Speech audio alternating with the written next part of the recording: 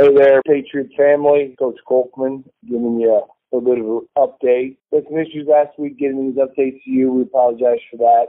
Thanks for checking back, though. We'll keep them coming the rest of the season until we're done. And even after the season, we'll still have updates as we go through the off-season. All about the game Friday night. Disappointing. I think that's an easy thing to say that it was disappointing. We felt like we had a good chance to compete, and I felt like we did for a large part of the game. The touchdown right before halftime, I was really hurt. And there were those things that I think 21-14 at half would have been a lot different than 28-14. It allowed them to get into a different game plan in the second half.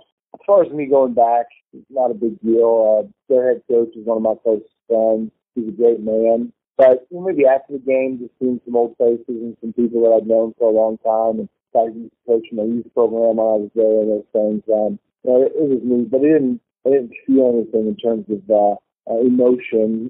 Maybe just some nostalgia, I guess, if anything. I thought Kiel had a big game for us, offense and defense. Maybe kind of hopefully a coming out game. So that was good to see. And we just had trouble with our quarterback on defense.